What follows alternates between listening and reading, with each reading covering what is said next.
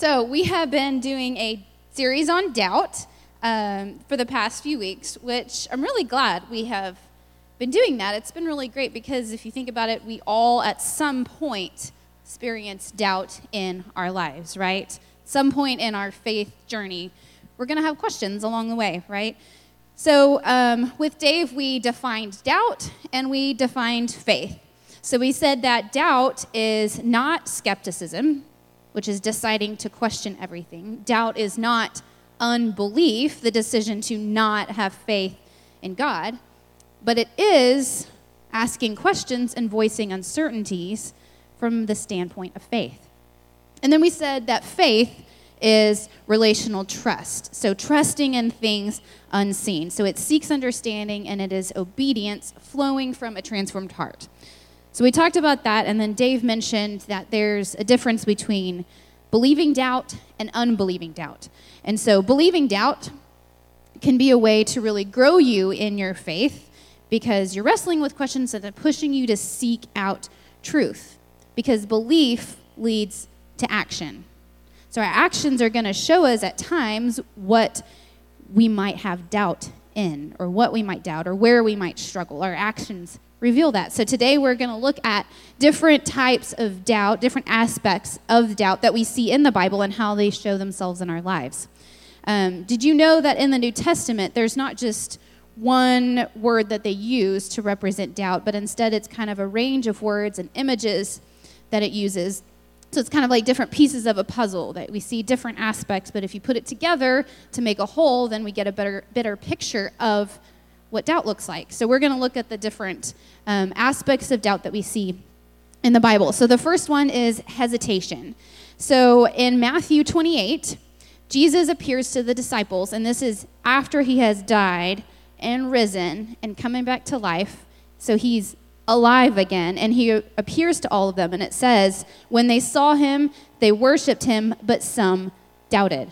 So even after seeing the risen Christ in the flesh, some people still doubted, almost like, is this too good to be true? Is this really happening? So we see that. And then we see the word doubt here in Greek is distasso, which means to hesitate or to hold back. So that's what that's referring to. And so we see it again in Matthew 14 when Jesus walks on water. So his disciples went out ahead of him on the boat. Jesus was praying. They're on the boat in the middle of the lake, and then all of a sudden they see Jesus walking to them on top of the lake. And so they see this, and Peter says, in verse 28, Peter answered him, Lord, if it is you, command me to come to you on the water. He said, come. So Peter got out of the boat and walked on the water and came to Jesus. But when he saw the wind, he was afraid, and beginning to sink, he cried out, Lord, save me. Jesus immediately reached out his hand and took hold of him, saying to him, O you of little faith, why did you doubt? So it's interesting because in both of these times that we see this doubting happen, it's when these extraordinary miracles are happening, right? Jesus is back from the dead, and he's literally walking on water. So we see these miraculous things happen, and that's when they're doubting and they're hesitating. It honestly puts it in perspective to me because you don't have to be a super Christian and have it all together and never doubt and have it all figured out, because even his disciples doubted and they saw these incredible things. So you can see Peter's doubt through his hesitation. So he hesitated because he lost focus on Jesus and the power of God, and instead he got wrapped up in all the things going around him, thinking that this nature would be more powerful than God. So hesitation betrays a lack of trust. So if you hesitate to accept something, or like agree on something with a friend, or make a deal, or whatever it is, sometimes it shows underneath that there's something or someone that you're just not trusting completely. It reminds me of on Aladdin with Jasmine. So this is the scene when he's holding out his hand and he wants to take her on a magic carpet ride, right? And he's like, do you trust me? And she's like, Yes, because she's hesitating. She's trying to decide if she can trust him and trust his character. And honestly, her instincts are probably right at first because he is lying to her face about who he is, right? Yes, but she's trying to decide if she can trust him. You know, Jesus says for us to have faith like children. Children don't hesitate, do they? Not at all. If you've been at Impact, kids don't hesitate. They just jump in, or they just trust implicitly. Last summer, I took my son to have swim lessons. He was 3 at the time. And so the lady was amazing, and within a day, he could swim. But that means, like, he could swim from me to the edge of the pool, right? Or he could jump in and swim to the steps. So just because he could go 2 feet doesn't mean he could, like, actually swim. For Luke, however, he thought he was invincible. And so he would just, like, launch himself into the pool. I mean, he wouldn't even, sometimes he'd be like, hey, Mama, I'm coming, or hey, Mama, catch me. But most of the time, I would turn around, and he's just, like, jumping in, and I have to, like, dive over there and catch him, because he just trusted that I would be there, and he would trust that I would catch him, and he would trust that it was fine. It's no big deal. Like, I'll be fine. I can swim. And so he just trusted. Because he's never had a reason to doubt me. And so kids have no hesitation. And that's why parents can be obnoxious about the whole stranger danger thing and looking both ways across the street. And they get repetitive about that because kids just trust that it'll be fine. But they haven't been jaded. They haven't seen the hard things and the nasty things of the world. And those things can make it hard for us to have the faith of a child. Right? Because if you have already seen the messed up things of the world. You've seen people lie. You've seen people break promises. You've seen horrible things happen on the news. And there's just bad people out there making bad choices. And so we've seen these hard things. And so it makes us question God's goodness, or makes it hard to trust in his character. So sometimes if we hesitate to accept the gospel, we need to look at, are we really trusting in God's promises? Are we trusting in his character? We see hesitation when we don't know if we can trust that God is really good like he claims to be, or if are his rules confining, or are they good for us? In those situations, we need to allow the doubt to push us to seek out answers and understand God's character more. So the next thing is indecision. So we see a few examples of this, of just this idea of debating with yourself or being unsure what to do. So in Romans 4:20, it talks about Abraham's faith. And he says in there, no distrust made him waver concerning the promises of God. So no distrust made him waver. He didn't go back and forth on whether or not he should follow God or whether or not God would keep his promises. He just trusted, and he moved forward in action because of that. And then in James 1:6, it says, but let him ask in faith with no doubting. For the one who doubts is like a wave of the sea that is driven and tossed by the wind. So it talks a bit about a wave of the sea. I mean, if you've ever been on the ocean, you know, when the waves are really rough, like you can't even stand sometimes because it just pushes you back and forth. And sometimes it's even hard to keep your head up because you have just no stability. So that's this idea here of being indecisive, being pushed back and forth. Sometimes my personality traits, this is like story of my life. I am the most indecisive person ever. It's very, very frustrating. Like menus at restaurants are stressful to me. The BJ's menu, that's like 20 pages long, you know, the book. I mean, I can't even, like, I usually just get whatever my husband's ordering.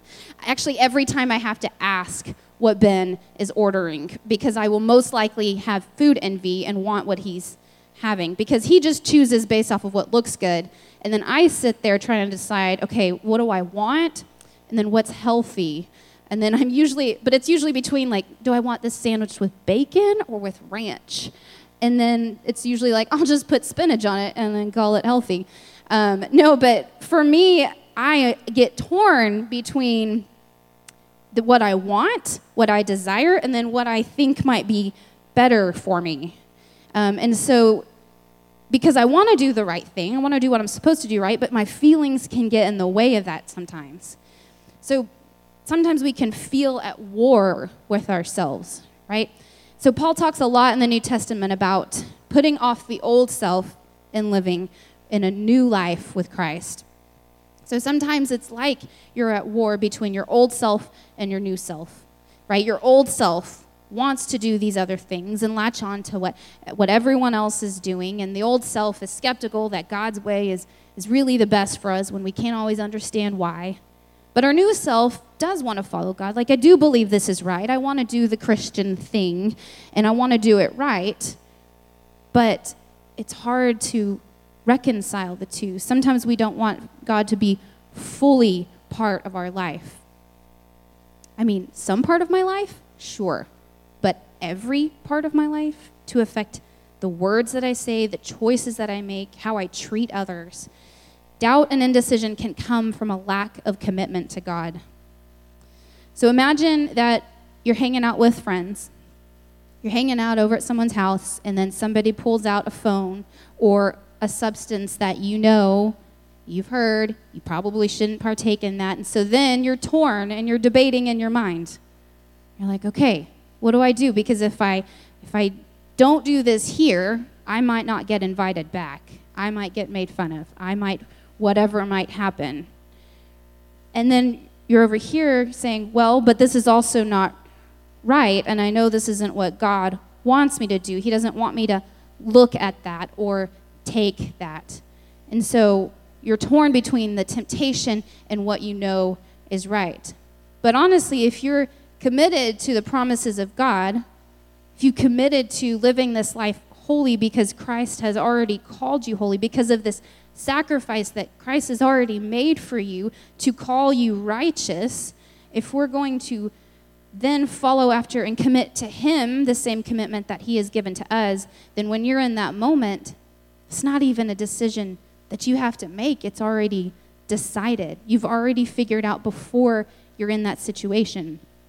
So the question is, are you committed to God and His promises for you? Honestly, doubt and indecision can be a way of showing us where we lack in faith and where we need to grow. But that we shouldn't let that get us down. Instead, you can let that push you to seek out God through prayer and studying more about God so you can understand why, in fact, He calls us this way. So the next thing is being in two minds.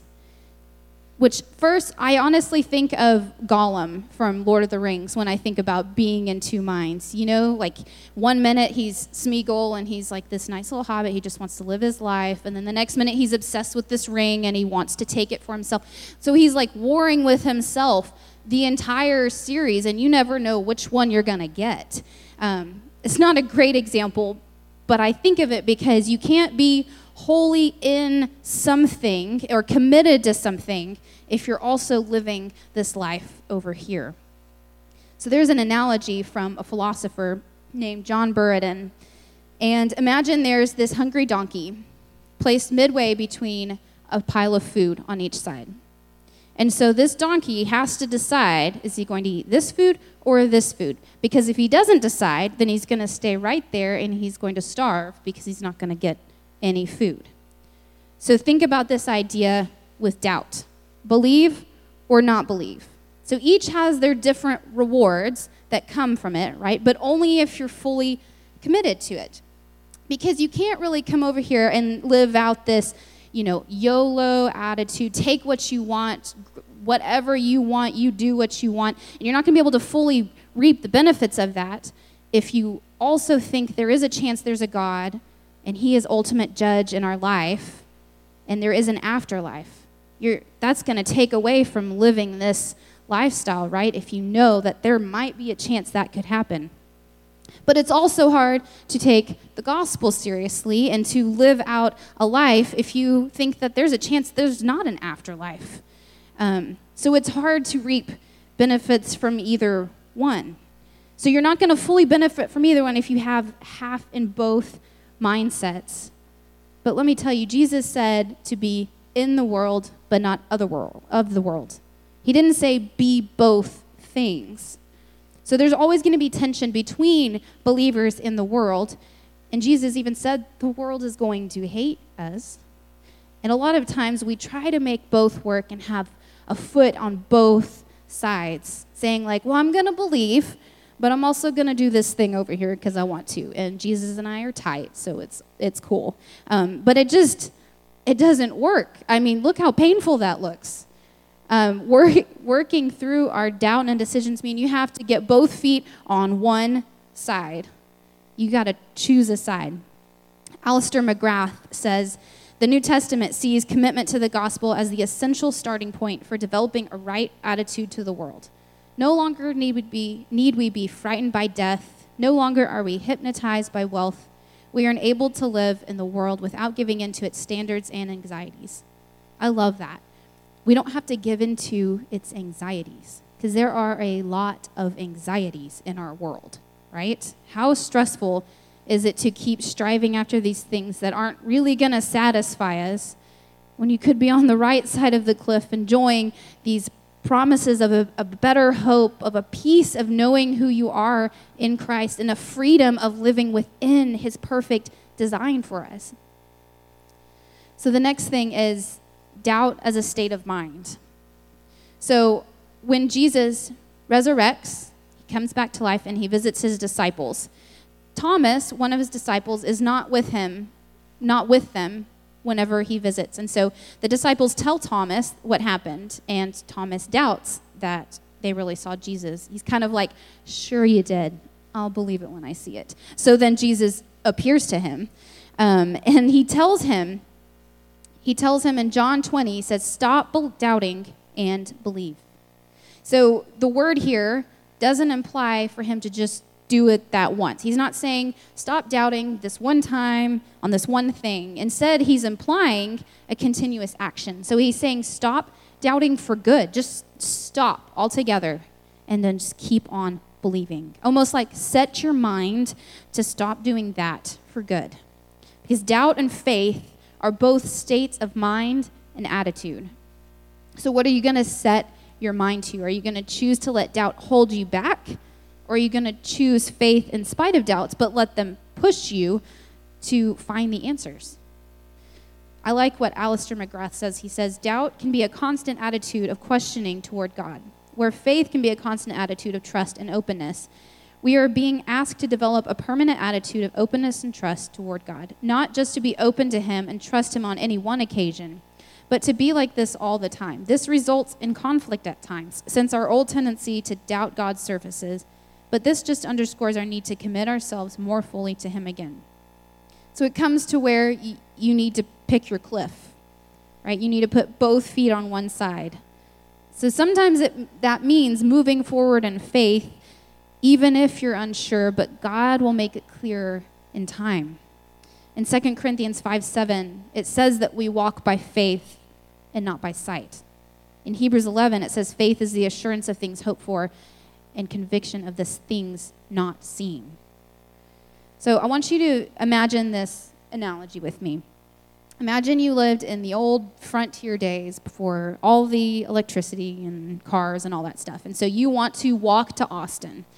And so it's starting to get dark. Remember, there's no lights, nothing. But you decide to keep going because you know this road leads to Austin. You had seen the little signpost. And so you start walking in the dark.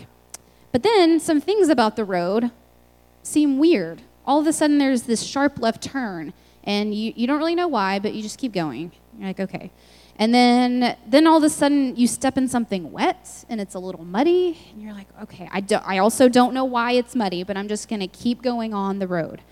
But then when the sun comes up, things become a lot clearer. And maybe you realize that the reason you had a sharp left turn was because there was this ditch in front of you, and so you would have fallen in if the road hadn't curved.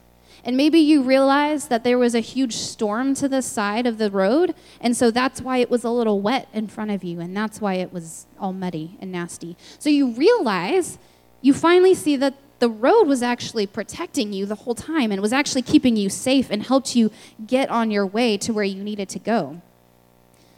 The point of that analogy is that we don't see the full picture. God sees the full picture. And so there's a lot of things in our life that don't make sense. And it is understandable to have doubt when that happens, when we can't see the full picture and we don't see things clearly like God does.